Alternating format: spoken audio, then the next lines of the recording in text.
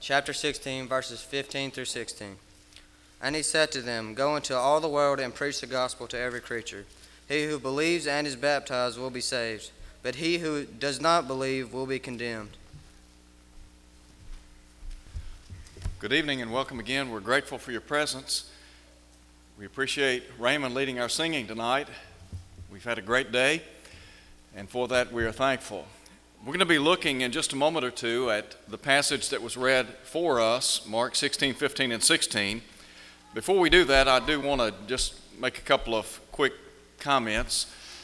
I meant to say something this morning and didn't do it, but I appreciate the young men leading our worship service last Sunday night. They did an outstanding job as always, and I appreciate so much their abilities.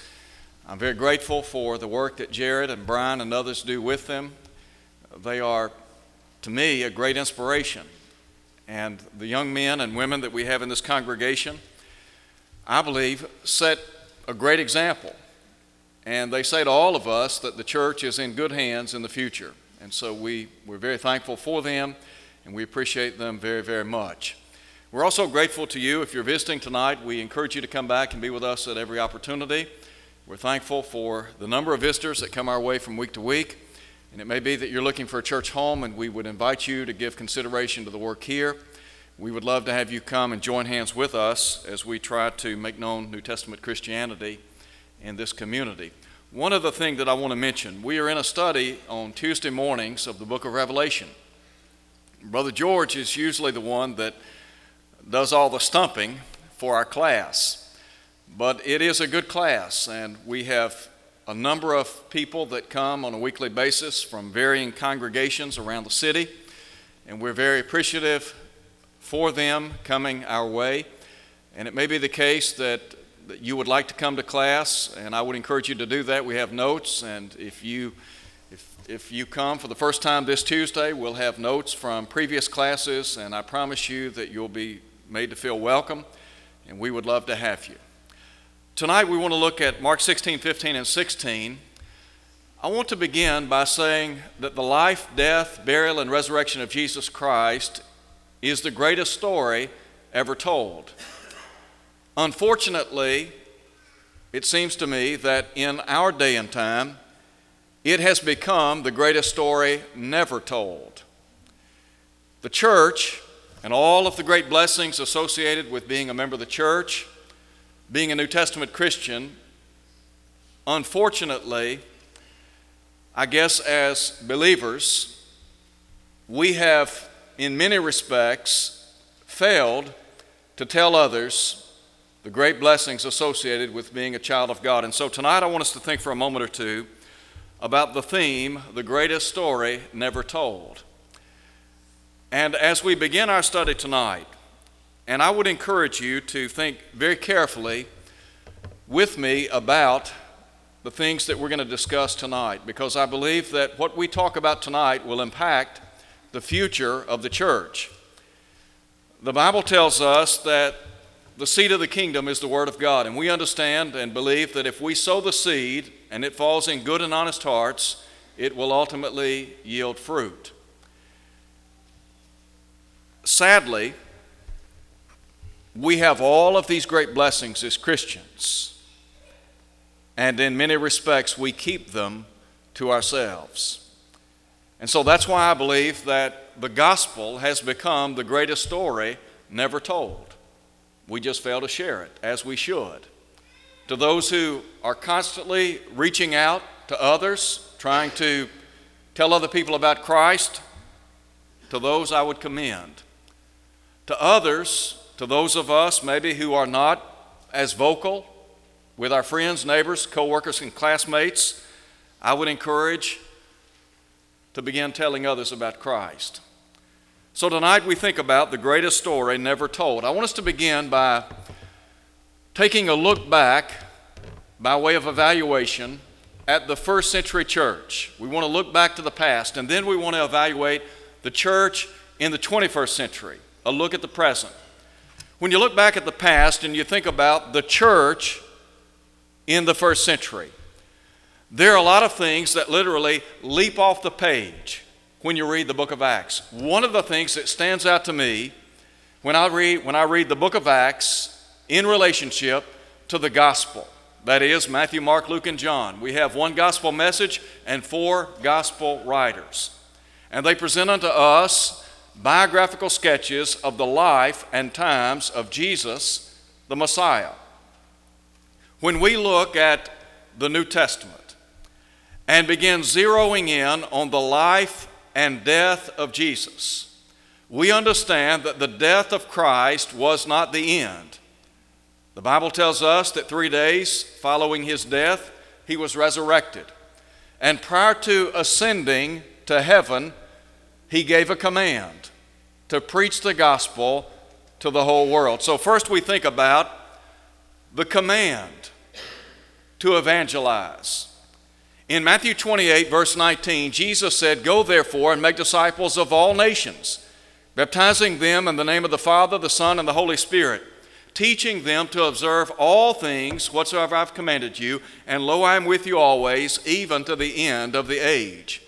In Mark 16, 15, and 16, Jesus said, "Go into all the world and preach the gospel to every creature. He that believeth and is baptized shall be saved. He that believeth not shall be condemned."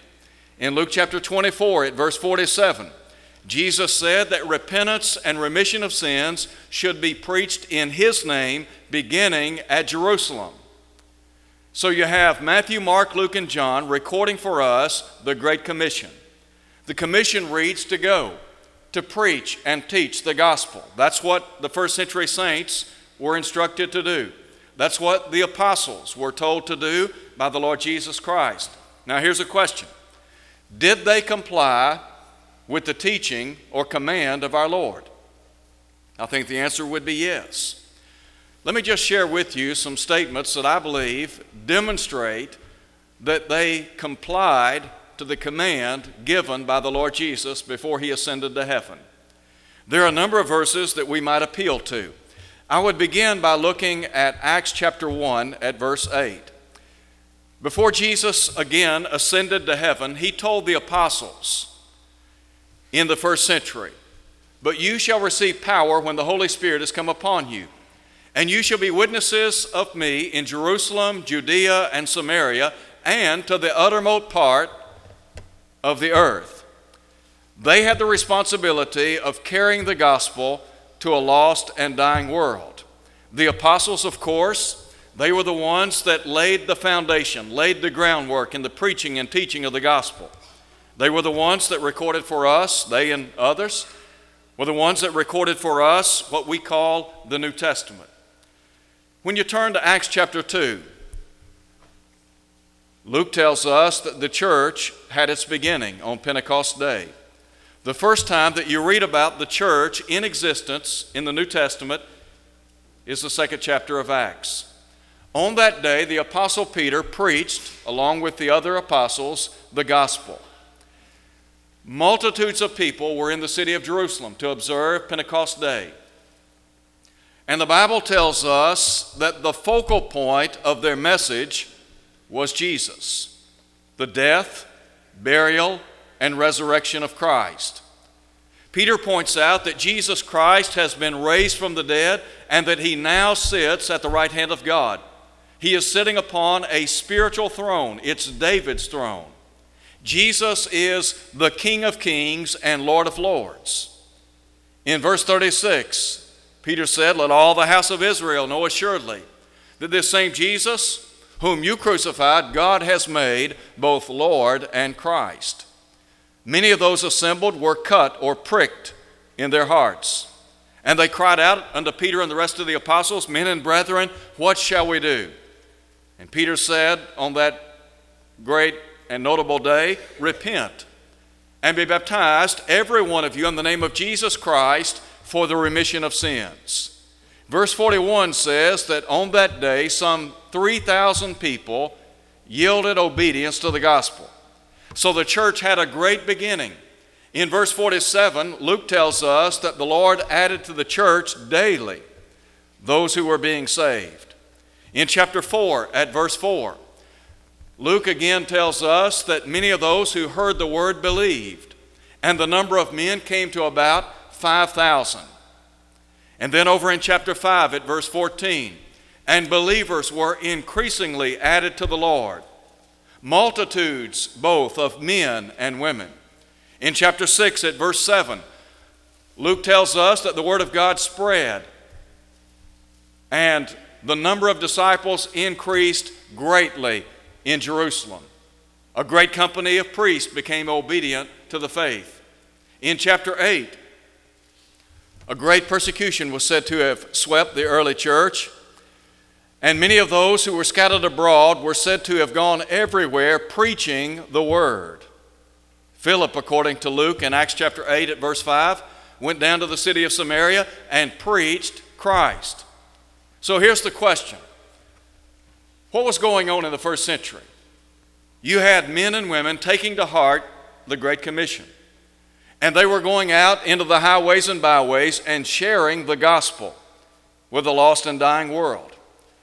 I believe that there were three very distinct characteristics that spawned growth in the New Testament church. There were three things that I believe the disciples in the first century manifested that led to tremendous growth, unparalleled growth in many respects. Let me just cite for you those characteristics very quickly. And I would say this, that if those characteristics manifested in the first century church, if they work then, they'll work today. What was it that enabled these people to take the gospel to the then known world? You remember in Colossians chapter 1, at verse 23, Paul said that the gospel had been preached to the whole world. Some 30 years after the church began, the Apostle Paul could say that the then known world had opportunity to hear the gospel of Christ. What was it that led to such great results in the first century church? Number one, I believe there was commitment on the part of men and women. Paul viewed himself as a debtor to other people. I believe that he realized the great blessings that had been afforded him in Christ, and he wanted to do everything within his power to share it with others. So there was tremendous commitment on the part of men and women, young and old, in the church of the first century. But then there is a second, I believe, very important characteristic that they demonstrated, and that is conviction. When you link commitment and conviction, when I read the book of Acts over and over again, what leaps off the pages to me is that here were people that had genuine conviction. I mean, they believed in their heart of hearts that Jesus Christ was the Son of Almighty God.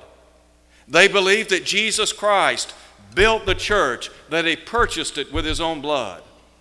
They believed that men and women were lost and without hope if they did not have the opportunity to hear, believe, and obey the gospel. They had tremendous conviction. Let me just cite for you a great example of this. You remember in the 3rd chapter of the book of Acts, Peter and John healed a man at the gate of the temple. In chapter 4, we find that they were literally called on the carpet because of what they had done. The religious leaders, the Jewish people in that day, they wanted to know, by what power or what name have you done this? Well, we know that because of Christ and because of the miraculous gifts that had been given unto them. Going back to Pentecost Day, they had been the recipients of the baptismal measure of the Holy Spirit. They had the power or the ability to heal the sick and to do a lot of other things. But these men were called on the carpet, and they wanted to know, by what power or what name have you done this? And then Luke tells us that they were commanded not to teach nor preach in the name of Jesus. In verse 13, there is an interesting statement made about Peter and John. The Bible says that when they saw the boldness of Peter and John and perceived that they were uneducated and untrained men, they marveled. and they realized that they had been with Jesus.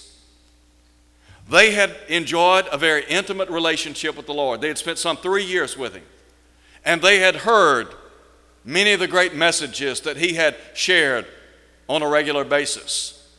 They had sat at the feet of the Master Teacher. They had observed the numerous miracles that He had performed. They had rock-solid conviction. They had spent enough time with Jesus. He had made a difference in their lives. And so the charges is set forth. You're not to teach nor preach in the name of the Lord Jesus Christ. And here's what Peter and John said. Whether it's right in the sight of God to listen to you more than to God, you judge. For we cannot but speak the things which we have seen and heard. That is rock-solid conviction. I want to ask this question. Do we have that kind of conviction today? Have we spent enough time with the Lord Jesus Christ through His Word? Have we been on our knees enough in prayer to Almighty God that we have developed such an intimate relationship with the Lord that we're going to do whatever to share the name of Christ with others?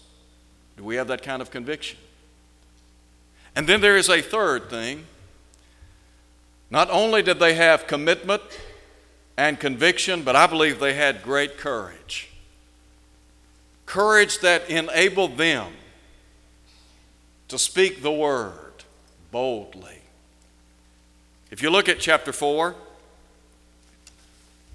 Peter and John had been let go, and they had gone back to their companions and they rehearsed the events that had transpired. And the writer of the book of Acts tells us that they joined in unison in prayer to God. They prayed that with all boldness they might speak the word of God. Verse 29. In verse 31 of chapter 4, Luke said they spoke the word of God with all boldness. So what do you have? You have commitment. Secondly, you have conviction. And thirdly, you have courage. If we have those same characteristics, I promise you, there is not a power on earth or under the earth that can keep us from sharing the gospel with a lost and dying world. Now, having in a very brief way looked back at the past, evaluating the church of the first century, I want us to just jettison forward and evaluate the church in the 21st century.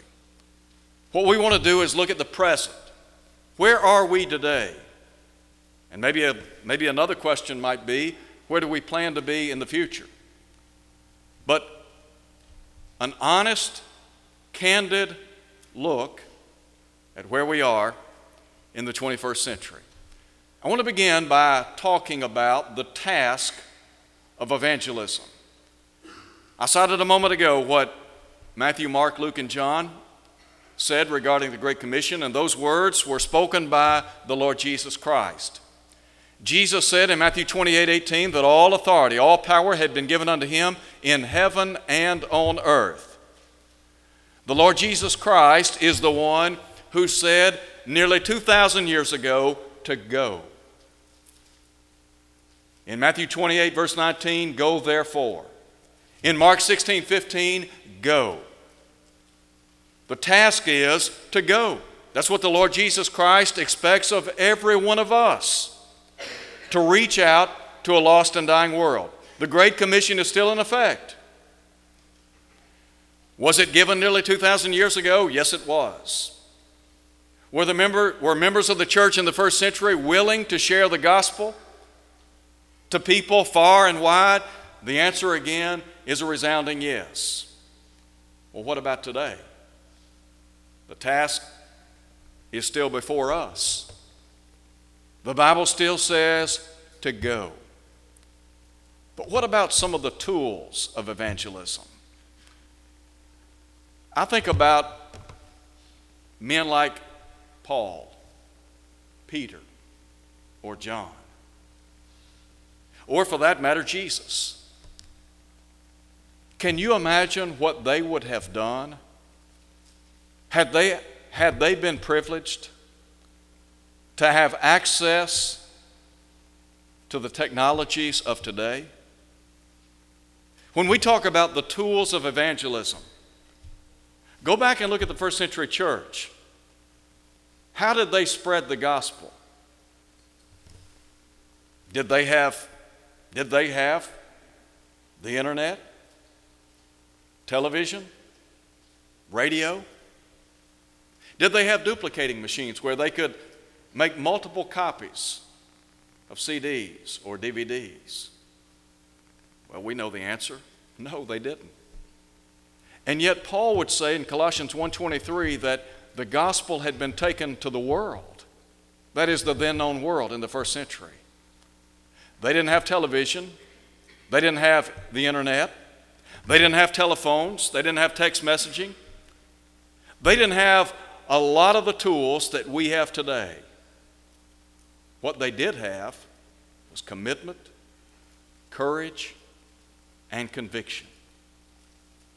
It may have been the case that they were willing to walk wherever to share the gospel.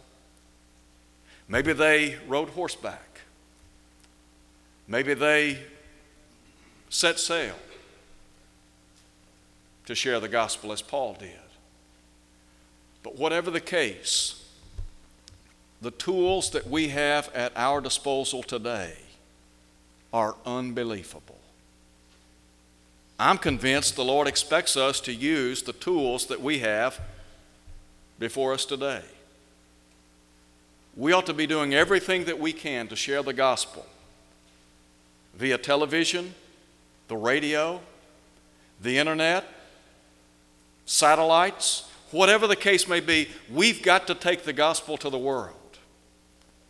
But here's the third thing I want you to consider with me: the trouble with evangelism. And there are a couple of things that I want to address here. Number one, why is it we are not evangelizing? I want to just be very honest. Why is it that we as members of the body of Christ tonight are not evangelizing like they did in the first century? Are there reasons why we fail to share the message? Let me cite for you 3 reasons that I believe have become problematic in the church. Number 1, phobias. We're scared. Let's just be honest. We are scared to sit down with other people and to talk to them about Jesus of Nazareth. Maybe one of the reasons we're scared is we say we just don't know enough. I want to ask you this question. If you were sitting across the table from a coworker, a classmate, somebody that you play golf with, or some other recreational hobby, if you were talking to somebody across the fence, or maybe a family member, and they ask you, what's the Bible say I need to do to become a child of God? Without reaching for your Bible, could you quote for them the plan of salvation? If somebody asks you the question, do I really have to be a member of the church to go to heaven? Without reaching for your Bible, could you give an answer? I'm not minimizing the importance of Scripture, because I think ultimately we want people to read it for themselves. But the point is, if we're not equipped with a thorough knowledge of the Word of God, then we can't share the gospel. If we can't sit down with somebody and talk to them one-on-one about, here's what the Bible says that you have to do to be saved. Here's what the Bible says about the Church of Christ. Here's what the Bible says about the acts of worship. Here's what the Bible says about all of the great blessings and favors that we enjoy in Christ. If we can't do that, something's wrong. Here's what Peter said in 1 Peter chapter 3, verse 15. But sanctify the Lord God in your heart always, and be ready to give an answer to every man that asks you of the hope that's in you with meekness and fear. All Peter is saying is we need to know the book. We've got to know the Bible. And the only way that we can know this book is to spend time in it. We got to be like the psalmist of old who meditated on this law day and night, according to Psalm 1:2. Paul said, study to show yourselves approved unto God, a workman that needs not to be ashamed, rightly dividing the word of truth. Look at the Hebrew Christians. In Hebrews chapter 5, we have members of the body of Christ that had obeyed the gospel. They were in the church, and the writer said, when by reason of time you ought to be teachers, you have need that someone teach you again the fundamentals of the faith. Basically, that's what he's saying. The first principles of the oracles of God. And the idea that he was trying to stress is you need somebody to sit down with you and just go over the ABCs of Christianity. We will never be able to capture the world for Christ if we do not know the gospel of Christ. Just that simple. If you don't know the Bible, you can't share it with others. So, first, maybe we just don't know enough. A second phobia is maybe we're afraid of what people will think about us. You know what I mean here, don't you? If we talk to other people about Christ, they're going to think we're some kind of lunatic, aren't they? I mean, the 21st century? Talking about someone that lived nearly 2,000 years ago? The importance of salvation? The hope of heaven? We have enormous peer pressure in our world today.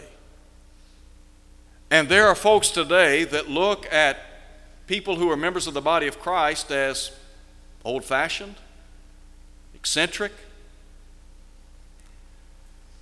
Maybe they think that we're some kind of cult. Whatever the case may be, we can't worry about what people think about us. What we can do is take our cue from the Lord. Share the gospel. Simply do what he said to do. Go. There's a second reason why I believe we are not as evangelistic as we ought to be, and that is preoccupation. We're just too busy. We have too many things going on. The Bible talks about in 2 Timothy chapter 3, verse 4, those who are lovers of pleasure rather than lovers of God. Let's be honest. We've got time to go to ball games. We've got time to go to work. We've got time for recreational pursuits. We've got time to go to the mall. We've got time to go here and there and all over the world on trips and etc. But we just don't have time to share the gospel. Why is that? We are too preoccupied. And let me just make this observation very quickly. When we ask the question, why are we not evangelizing? If the Lord Jesus Christ is not first in our lives, you can bet we're not going to be evangelistic. One of the things that I strive to do, and I know maybe I sound like a broken record, I try to get people to come back on Sunday night and on Wednesday night. If I can't get people to come back and fill a pew on Sunday night or Wednesday night, why would I ever think that those same people would be evangelizing? The fact of the matter is, they're not.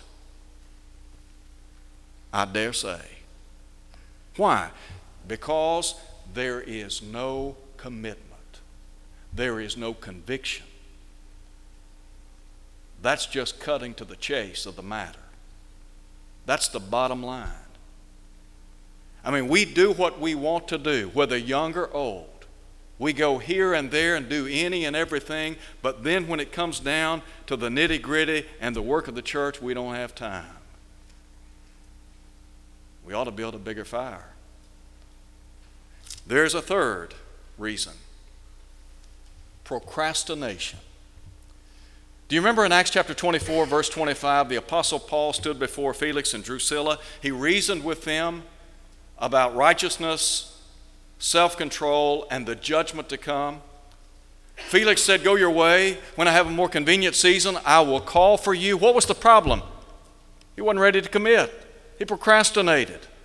How many of us say, "You know what? Next year, I'm going to become more evangelistic"?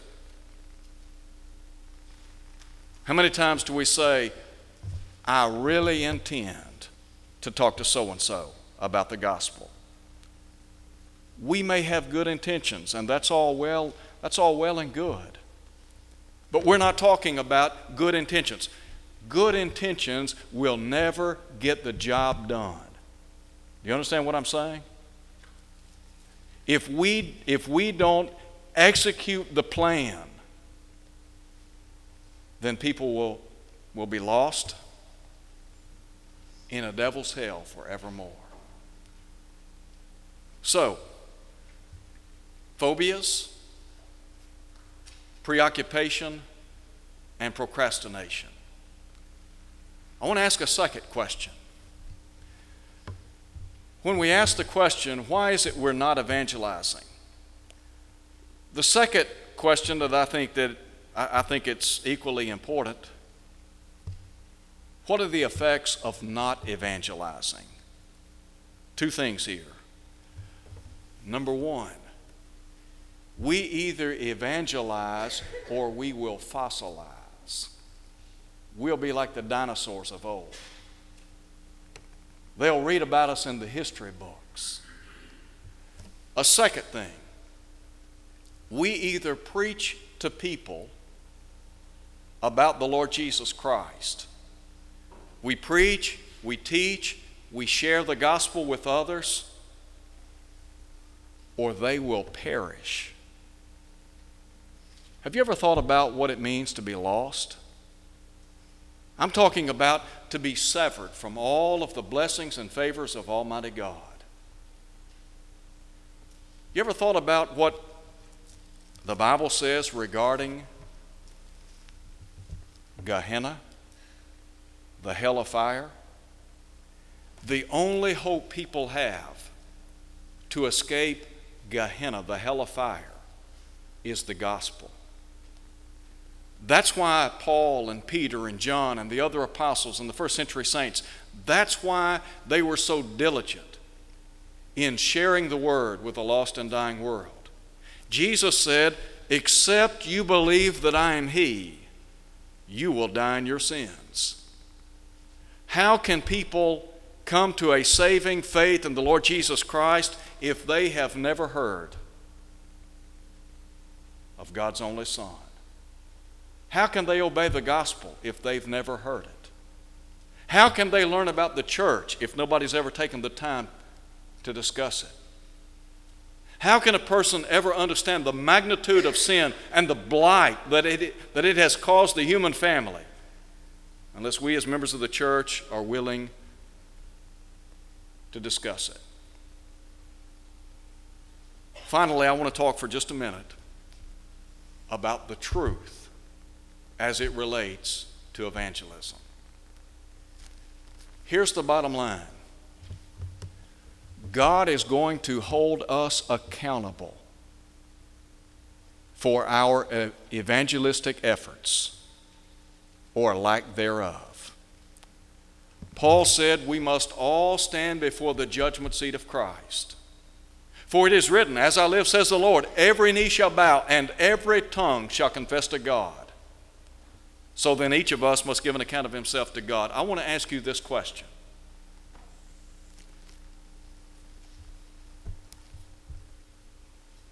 What if your best friend, your husband, wife, neighbor, co-worker, or classmate, what if that person very close to you were to be lost one day? You knew the truth. You knew what the gospel said, but you never shared that message with him or with her. Do you not think that God will not hold you responsible? Good intentions, well and good. But we need to understand the Great Commission is priority one. People need the gospel. I think about people that may be lost. They were with us on a daily basis. We ate together. We laughed together. We cried together. We golfed together. We did things together as a family. But we never shared the gospel. You want to talk about something that will get you. That'll get you. I have no doubt there are people in eternity as we speak that you and I have interacted with. We've talked to them. Maybe we've eaten with them. Maybe we've done a lot of things with them. But they never heard about Jesus and his church because we never said anything. We never said a word. If that's the case, the appeal that I'm making tonight, let's change that trend. Look, I can't do anything about the past. The past is the past. I can repent for times when I have not been as evangelistic as I should have been. And you can do the same. When I stand out on the plains of eternity, I do not want blood to be on my hands. I want to be able to stand before Almighty God and say that I did everything within my power to share the gospel with every person I could.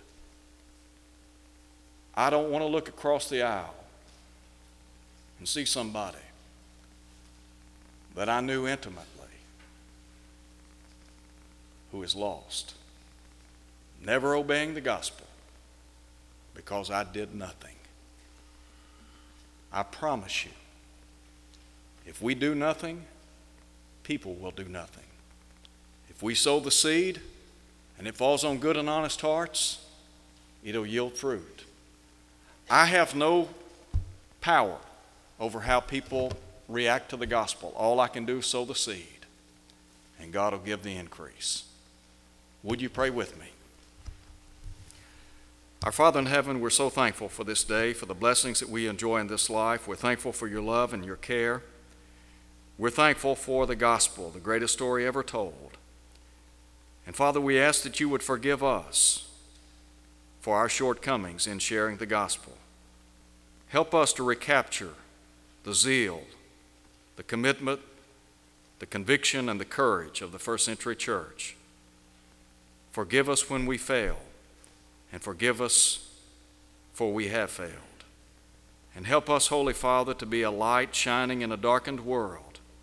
Help us to be what you would have us to be, and may one day we have a home with you in heaven. In Jesus' name, amen. If you're here tonight and you're not a Christian, our appeal to you, come to Christ. Believing that Jesus is the Son of God, John 8:24. If we can baptize you into Christ, the Bible says God will add you to the church, Acts 2:47, and you'll be well on your way to a place called heaven. If you're here tonight and you're not faithful, why not come home tonight as we stand and sing.